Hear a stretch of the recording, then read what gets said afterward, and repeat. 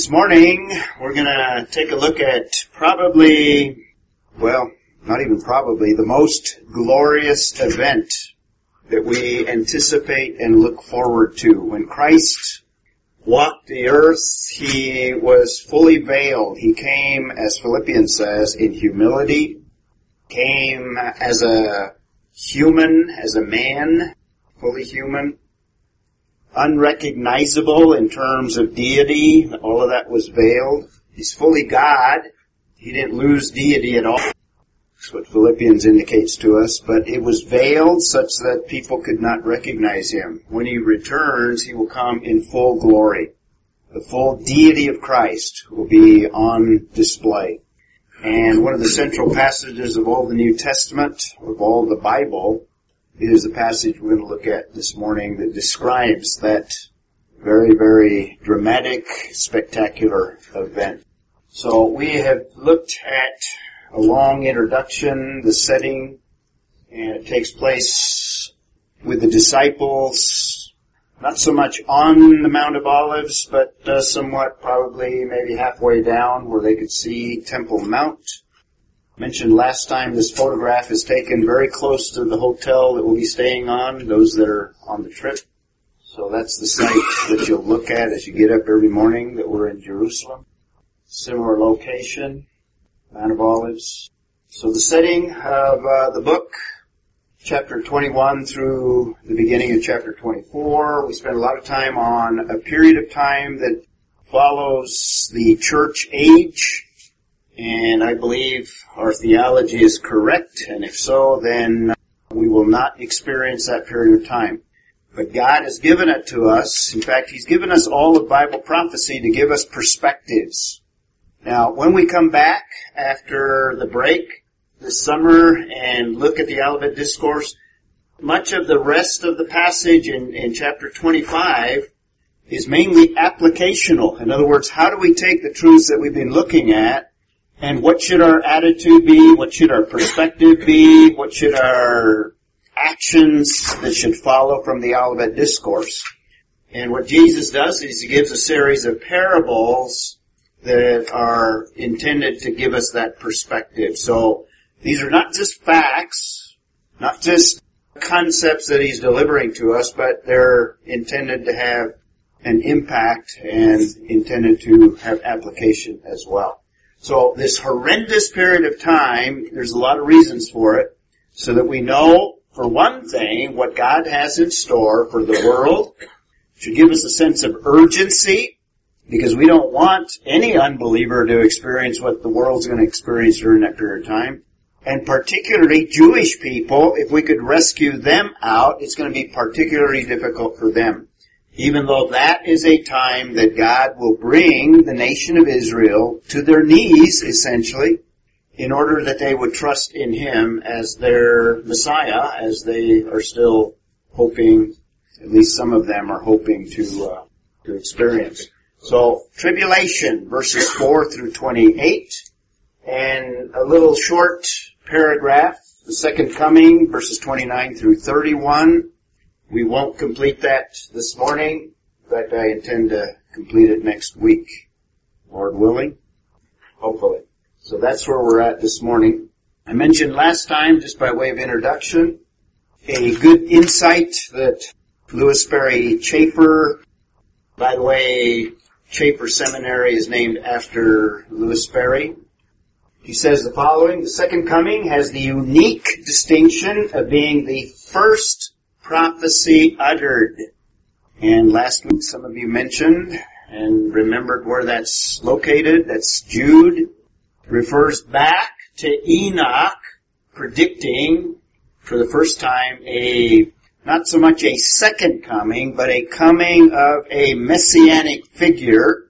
And from the perspective of 21st century, it would be the second coming of Christ. Connie? If Enoch uttered it in the Old Testament, how come it mentioned rather, and was that in a side book? No. I don't know how Jude knew about it, but it does, that's a good question, but it does give us insight and tells us there was more revelation, for example, that Abraham had than what is recorded in the Old Testament, and that is not necessarily inspired, but it was revelation all the same, and it may have been inspired for Abraham. In other words, it was inerrant, and Noah and others. So there's much more that I think was revealed. And you get a sense of that when you read portions, particularly of Genesis as well. It seemed like Abraham had far more understanding than what is recorded for him in the book of Genesis. And this would be an example of one of those types of pieces of data. And there's a lot more writings as well. Jewish writings, a lot of it we've lost because it's not inspired in the canon of Scripture, if you will. So apparently Jude was aware, unless he received that by divine revelation as well. Does that make sense? And it's not perfect. We don't know. Yeah, it's possibility. That's why the possibility of two options. God may have revealed that to him through inspiration, and or he could have received it through ancient writings. Yeah, very good question.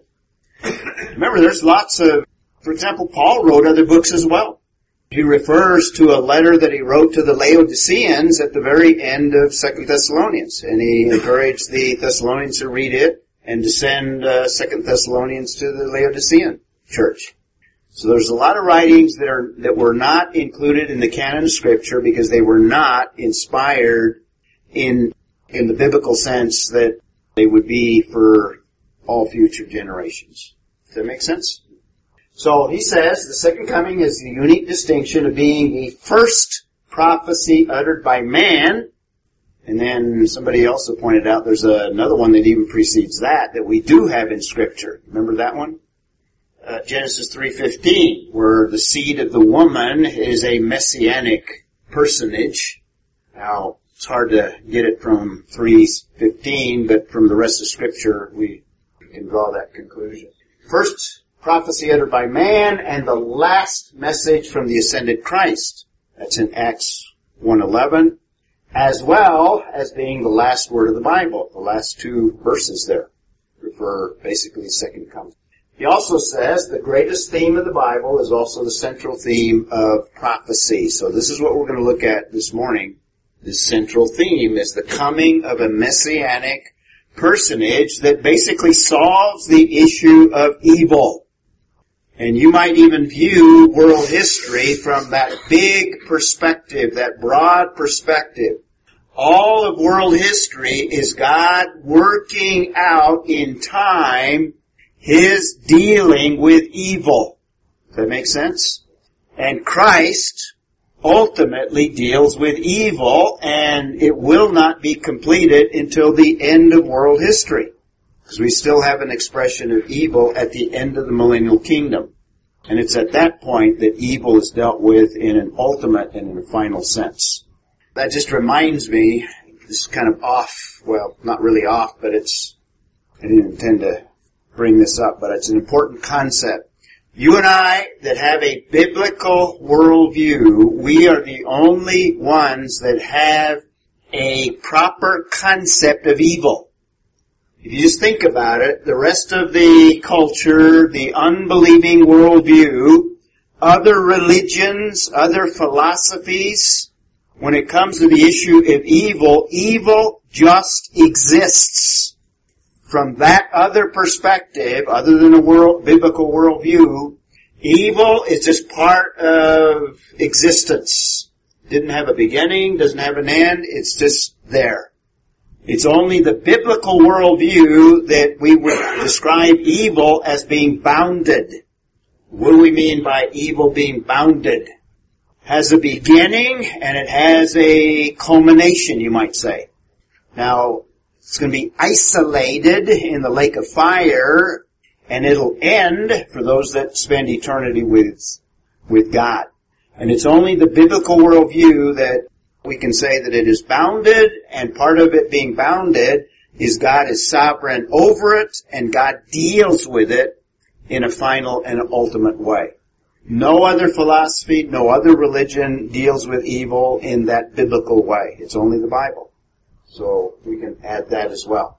And part of the final dealing with it is when Messiah returns. And what is he going to do during the millennial kingdom? He's going to rule over the world with a rod of iron. He's going to deal with evil. He's going to deal with justice, all the issues related to evil. And then he's going to bring it to a very final conclusion at the great white throne judgment at the end of the millennial kingdom. So all of history is a record of God dealing with evil and allowing it to manifest itself so we are convinced of the evilness of evil and the sinfulness of sin and the depravity of man. It's the only explanation for that final battle at the end of the millennial kingdom. Mary Lee. Yeah, that kind of ties into what I've been reading, that I've been reading some arguments why would a loving God punish people forever?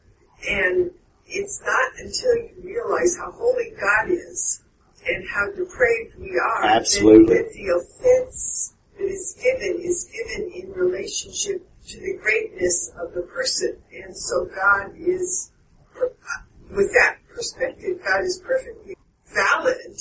Just in his continued... Just and righteous. Yes, in his continued punishment of sinners who have rejected his grace and mercy because the sin is so depraved before him. And in our current culture, we lose sight of that. We try to reason it out. Well, it wasn't that bad. Right.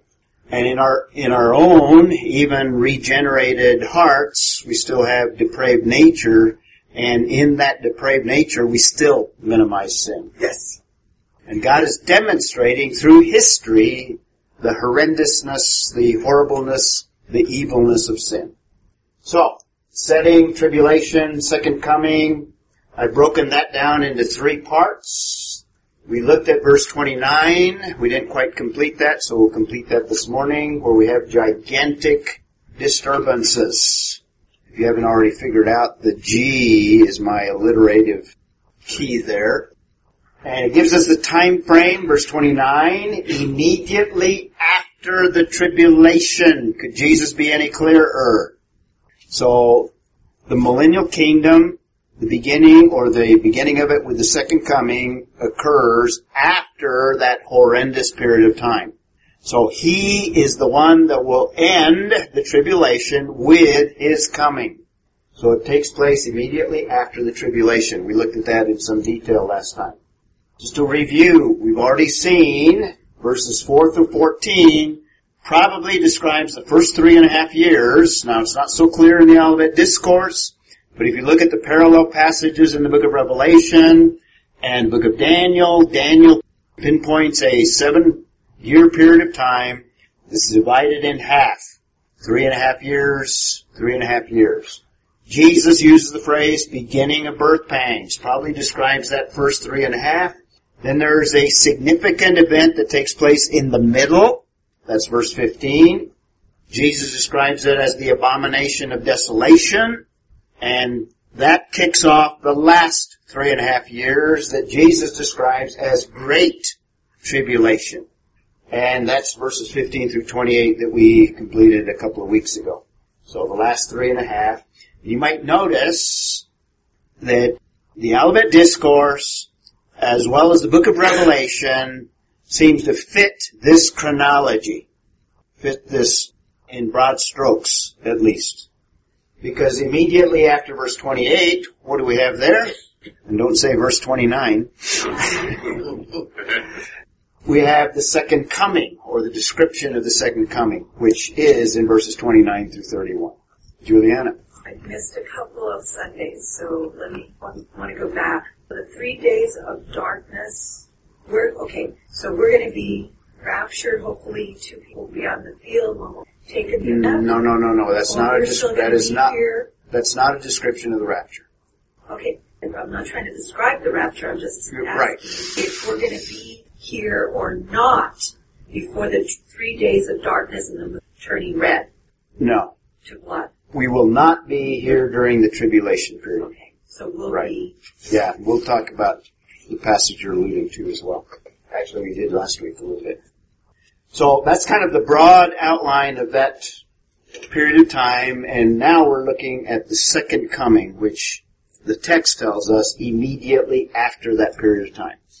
And I've been stressing, this is a very significant period of time. There's a lot of scriptures that parallel it and make it more specific, particularly Daniel chapter 9, which is very specific. It's a particular period of time. So I believe that it fits with these other passages. And the book of Revelation, it parallels several things there as well. And we ended with the powers of the heavens will be shaken, and I take that materially, if you will, or scientifically. We said that probably what's taking place here are forces, powers, if you will. In other words, natural laws of nature are going to be shaken. They're going to be disturbed. They're going to be tweaked even in a massive way. Now, what's described before are very cataclysmic events. And it almost seems like what God's going to do is black out everything. And in that blacked out background, His glorious coming is going to be spectacular in such a way that we cannot even describe or even imagine. So let's look at primarily some of the parallel passages. That's where we ended last time. In terms of the second coming, we have several passages that I think parallel what is described by Jesus in Matthew chapter 24. In fact, I think Jesus is alluding, and in some cases even quoting portions of those passages. Because they are parallel, and if so, then they put us within a particular time frame. For example, we looked at, we looked up Isaiah 13, right? Now, I mentioned, now somebody look up Joel 2, and I'll have you, okay? Kathy, somebody look up Revelation, Juliana's got Revelation 6. Now, Isaiah 13, and not just 9 and 10, those are the verses that we read last time. But the whole context deals with the judgment of Babylon. Now, as we've seen, Bible scholars disagree as to when these are fulfilled. But I think if you put them in the context of everything else, and particularly the Olivet Discourse, I think Jesus gives us a clue as to when Isaiah 13 takes place. And if you take the passage literally, Isaiah 13 has never been fulfilled in terms of Babylon. Now, some scholars would say that it was fulfilled in the Old Testament, 549, when the Babylonian Empire was destroyed by the Medo-Persians. But you have to stretch the language in order to come to that fulfillment, and parts of it just don't fit. I think the better fulfillment parallels, I don't have Revelation 17 and 18 up there, but it would parallel the description of the destruction of Babylon that the book of Revelation describes in chapters 17 and 18. That's the ultimate destruction of Babylon, which implies there's going to be a revived Babylonian-like empire during this 7-year period, headed by a beastly personality like Nebuchadnezzar that is anti-Semitic. So what you have is kind of a foreview, if you will, in the ancient Babylonian empire of what God is going to do at the very end. And then in that context of Isaiah 13, he describes the sun being darkened and the moon not giving its light. Very similar to what Jesus is saying. And I think that's the clue that we're talking about the same time frame. And Revelation 17 and 18 is at the very end of this 7-year period of time. Because chapter 19 is a description of the second coming. So there's clear parallels, I think. Did I answer your... I'm just wondering if some of us don't make it. The only ones that make it are those that are genuinely believing in Jesus Christ. No, but if we don't make it, we still have an opportunity. So if we go through the 3 days of darkness and all that... You mean the 3.5 years of tribulation? Well, the 3 years of tribulation, but that's part of it. The 3 days of darkness and the moon and all that. What can you offer the people that stay behind if they don't make it? If they don't make it, there's going to be the greatest revival that the world has ever seen. We talked about that as well. So there will be an opportunity to trust in Jesus Christ. Is that where the 144 saints will still be on earth to yes. help them right. out? Right. Yeah. They will be a major instrument in that revival. Exactly. Who's got Joel 2:10, first of all? Before them the righteous. Okay. Now, in the context, he keeps referring to the day of the Lord. Now, Joel also is describing a locust plague that took place historically, and then he transitions to things that never took place historically. And I think this is part of it, verse 10. Now, hang on to that because I want you to read verse 30 and 31. But in that overall context, he begins to talk about the day of the Lord. Prophetically and in the Old Testament, the day of the Lord looks forward to this time related to what we look at as the second coming.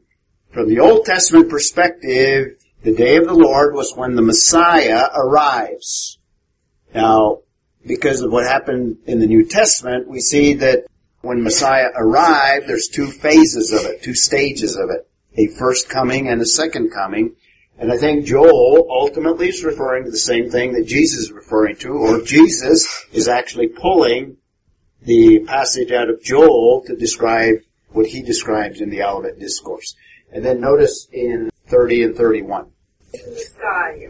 There you go. Wonders in the sky. Keep reading. Fire and columns of smoke. Blood.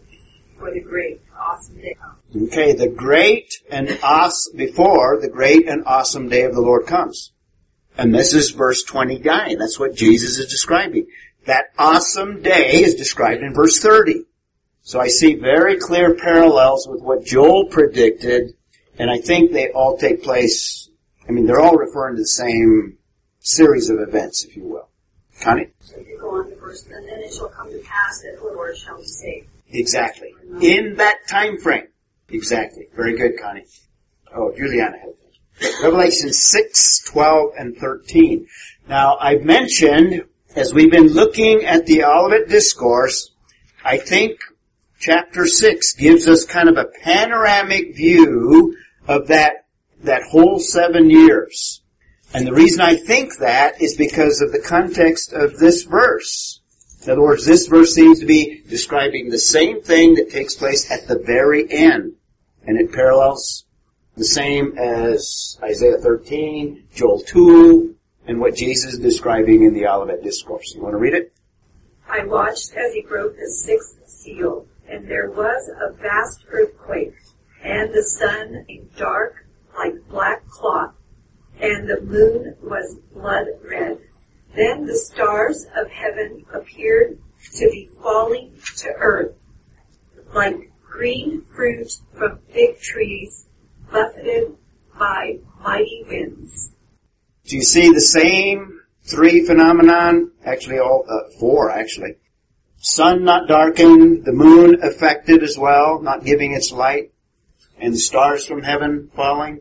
Exactly what Jesus is saying in the Olivet Discourse. So I think they're all describing the same event. Two similar, if you will, or identical, you might even say.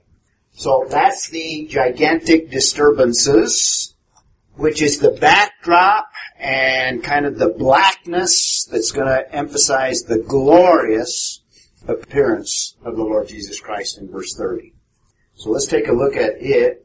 And then, and remember I said in Matthew, this is a key word. The word then is that Greek word tote, and it's Matthew's favorite word to kind of transition from one event. He's just moving chronologically usually, or sequentially from one event to another event to another event. So immediately after this, then this, then this, then this.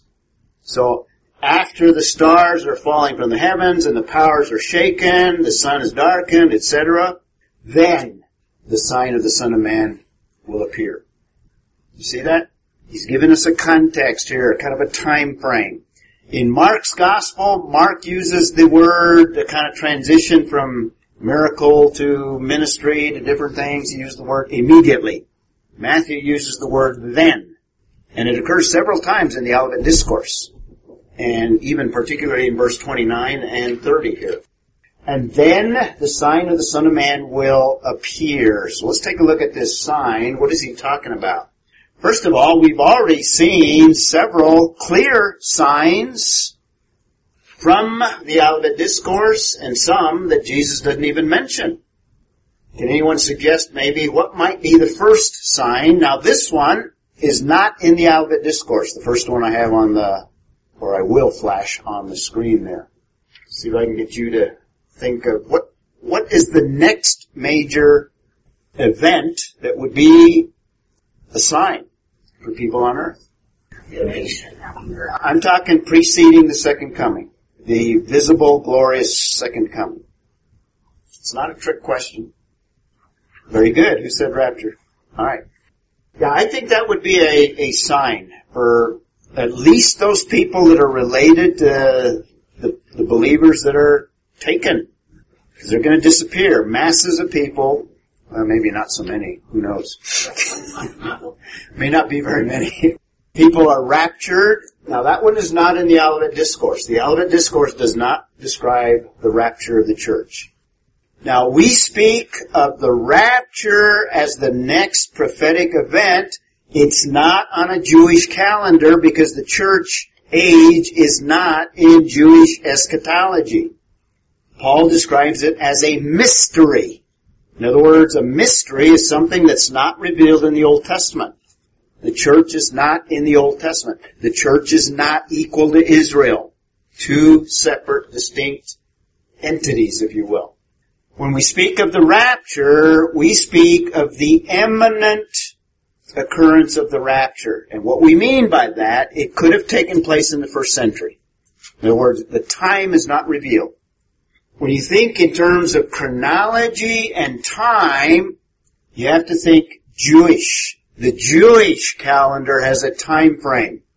Prophetic events in the church do not have a time frame. So the rapture is imminent in that it could take place at any time. And we are not to set dates. Alright? In fact, Jesus warns that in the Olivet Discourse, even concerning his second coming, but particularly the rapture. The rapture is imminent in that it does not have any signs preceding it. It's the second coming that has signs. And probably, maybe a secondary one is the rapture of the church, and the disappearance of believers in Jesus Christ. Does that make sense? There's another one that occurs that's not mentioned in the Olivet Discourse. I think it's implied because of the time frame, and that would be what? The event that kicks off the 7 years, which is the covenant. It's not explicitly mentioned, but it's probably implied in the Olivet Discourse, the signing of the covenant. And those that would know Daniel, primarily Jewish people, when they saw this happen, they would be alerted. Daniel's 70th week is upon us. That period of time that is very horrendous. So you're saying that rapture is just a precursor of the actual coming? It's a phase of the second coming. And I'm going to contrast that. In fact, on your outline sheet, I'm going to contrast the rapture and the second coming to make a distinction between the two. If you put all of the scriptures together that describe the rapture, put all the scriptures together that describe the visible, glorious second coming, there seems to be a distinction, and I'm going to do that for you. The covenant is the covenant with Antichrist. This is the covenant with Antichrist that Israel, under deception, enters into. Now, what are some of the major signs that we've already looked at in the Olivet Discourse? So, the point I'm making is Jesus has already answered the disciples' question concerning what will be the sign of your coming. And now in verse 30, he's going to give an ultimate sign that is unmistakable. Any suggestions here? Wars and rumors, or we might even precede that with Christ and false Christ. So when you have the appearance of an abundance of false messiahs during that 7-year period of time, after the signing of the covenant, then you have a lot of geopolitical events that some of you just mentioned. The geopolitical natural disasters along with man-made disasters as a result of wars and rumors of wars, that sort of thing. So he's given some of these political or geopolitical events. And what is probably the most striking, if you will, event that takes place during that period of time that would be a sign to them? Because Daniel predicts it. Yes. The abomination of desolation that Jesus identifies. And he ties it back to Daniel. Ties it to Daniel's 70th week. So, the abomination of desolation in verse 15. So he has already laid out significant signs, if you will. And then in the passage, now he's talking about the sign that appears in the heavens. And again, and this is not so important, but there's all kinds of views as to what that sign is. Kind of a favorite one of some of the church fathers. Way early in church history, they thought that perhaps Jesus would display a sign of the cross in the heavens. Now, there's no real biblical evidence for something like that, so I don't put much credit into that. Another one thought that maybe Jesus would display his flag. Now, well, what is his flag? We don't know. There's no biblical evidence for that one. But that occurs historically. Some have said that the New Jerusalem that's described later in Revelation chapter 21 is just suspended over the earth as a sign. Again, no evidence for it other than just a reference in Revelation 21, but it doesn't seem to relate chronologically. Now, this is probably one of the better suggestions, and this is a possibility. Do you remember, in terms of Israel, basically Israel's history ended, if you will, at least temporarily, when? When the glory departed the temple, and then shortly after God destroyed the city and the temple.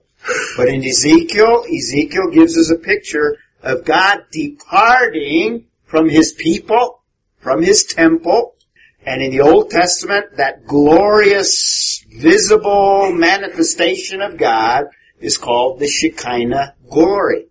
So it does make sense, and I would think that that's at least part of the sign, is a return of the Shekinah glory that Jewish people would have been at least familiar from Scripture.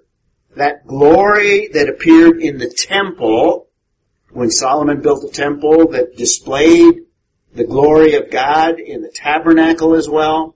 That Shekinah glorious appearance. Now, remember, God is omnipresent, so you can't isolate God in any building. Even Solomon understood that. So the Shekinah glory is just a manifestation. In other words, a visible manifestation of the presence of God, even though you cannot contain God because he's omnipresent. Mary Lee. That glory just be then in the temple, because we know that the abomination of desolation had desecrated the temple. So the Shekinah glory returns. Would not be in the temple. It would, and Jesus says it's in the sky. Yeah.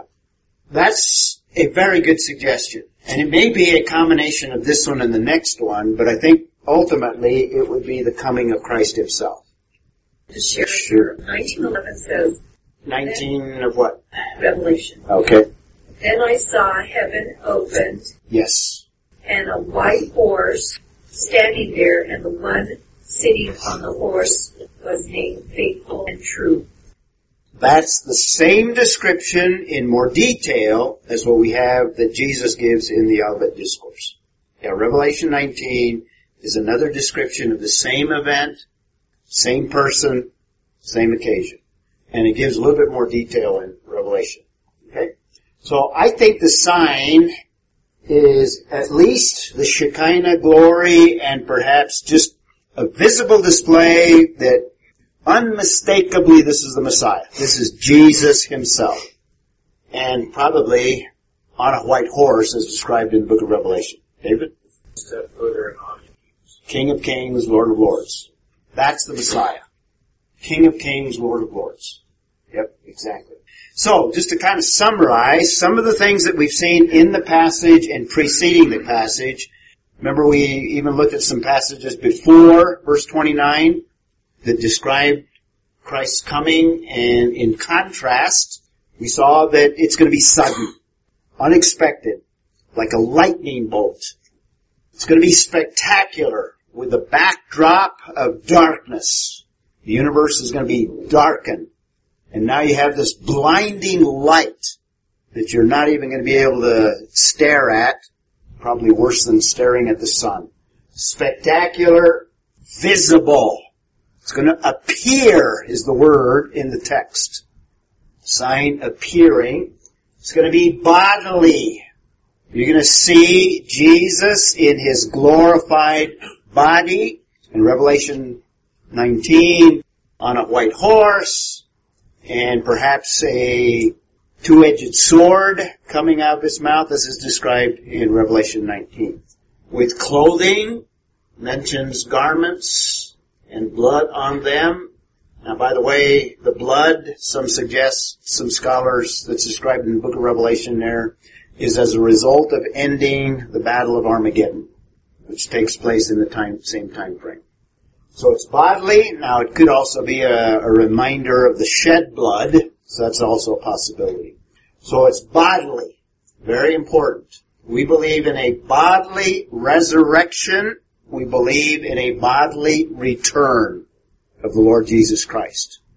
God is going to restore a physical realm and transform it into something that is different from what we experience here and now. The whole creation is going to be transformed. So we believe in a bodily return of Jesus Christ. It's going to be public. It's a public return. He comes publicly. No eye is going to miss it. We'll see that in the passage. And here you go. And then the sign of the Son of Man will appear in the sky, and then all the tribes of the earth will mourn. Now what's going on there? Where does that come from? They didn't believe it. Who didn't believe it? At first. Here it is. Right, here it is. Full view. It is forever. Right. I think a couple of things might be in view in there, and I think there's an allusion to a couple of Old Testament passages, and I think we also have some allusions also in the book of Revelation, or some parallels. So all the tribes of the earth will mourn. I think in this context, when it's talking about all, it is pretty universal. It is universal. There's not going to be a single person on the face of the earth that's going to miss the second coming. You don't have to go to the wilderness. You don't have to go into the inner room. Remember the passages we looked at before? He's going to be evident. Those passages were meant to contrast this visible, spectacular, sudden return of the Messiah. Well, this morning, M-O-U-R-N-I-N-G, I think could have a couple things in view. Who do you think is in view? Let me ask you the question. Unbelievers? Jews. Yeah, and some suggest unbelieving Jews. Some suggest unbelievers in general. Let's look up a couple of passages. Somebody look up Revelation. You got it, Juliana? There's also another possibility. What's another possibility? Well, she's looking that one up. Besides the despair of unbelievers, Satan and all those guys? The hordes of Satan. Yeah, they'll still be around. I'm not sure that's in view. Probably. Believers see them. Possibly believer, and that's a good suggestion. I hadn't thought of that, but believers that see their unbelievers that are not going to participate in the future. But I think also there's going to be an awakening among Israelites and realize their past rejection of Messiah. And that's going to cause heartache to them. Because the whole nation, everything could have been resolved in the first century. You didn't have to have a Holocaust during World War II. They didn't have to experience all the anti-Semitism for 2,000 years. So, it could be repentant Israel because of Zechariah 12. In fact, let's look up Zechariah 12. Somebody want to get that one? Okay, David. Let's read Revelation 6, because this is a passage, and remember, this is at that same time frame. This is the later verses of that sixth seal, and just preceding it is that description of the sun being darkened and the moon, etc. And notice on that occasion, it refers to unbelievers. You got that one, Juliana? Yes. The king of the earth and world the kings, plural. and rich men and high-ranking military officers, and all men, great and small, slave and free, hid themselves in the caves and rocks of the mountains, and cried to the mountains to crush them. Fall on us, they pleaded, and hide us from the face of the one sitting on the throne and from the anger of the Lamb, because the great day of their anger has come, and who can survive it? Okay. They're aware of what's happening. It's a picture of depravity. Even in the midst of knowing who is present, the wrath of the Lamb, and what is going on, they still do not repent. They do not trust in Jesus Christ. And there's another passage very similar to that one that occurs later on. Just the defiance of the human heart, the depravity and the rejection of Christ in the midst of very clear revelation concerning His holiness and probably even His provision. So they may be the ones that are mourning because they have lost everything. Everything is gone. But Zechariah, which I think Jesus is probably pulling a portion out of it, some of the phrases out of Zechariah, I think Jesus is using, and I think you have an indication of that in Matthew chapter 24. Let's read that one and then we're going to have to conclude. Zechariah 10 through 12. And I will pour upon the house of David, upon the inhabitants of Jerusalem, the spirit of grace and of supplications. They shall look on me, whom they have pierced, and they shall mourn for him, as one mourneth for his only son. There shall be a bitterness for him, as one that is in bitterness for his firstborn. And in that day there shall be a great mourning in Jerusalem, as in the morning in Hadramim, at the valley of Megiddo. The land shall mourn, every family apart, David, their wives, and the family of the house of Jacob apart. Okay. I think it's the same context. I think Jesus is taking the Zechariah passage, but the context is in the midst of the repentance of Israel mourning. And probably the best suggestion is that both are probably in view. Because we're talking about all tribes, kind of the universal aspect. Unbelievers and believers, it's going to be a time of mourning for those that are repentant, recognizing that they could have had everything that they're receiving now much earlier, not only historically, but even personally. And I think Revelation 1:7 seems to combine the Zechariah passage with another passage that's alluded to in the same context that we'll look at next week.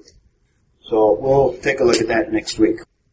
Closing thought, we can praise our Lord. This is going to be a glorious display of all that He is, that we can comprehend at least.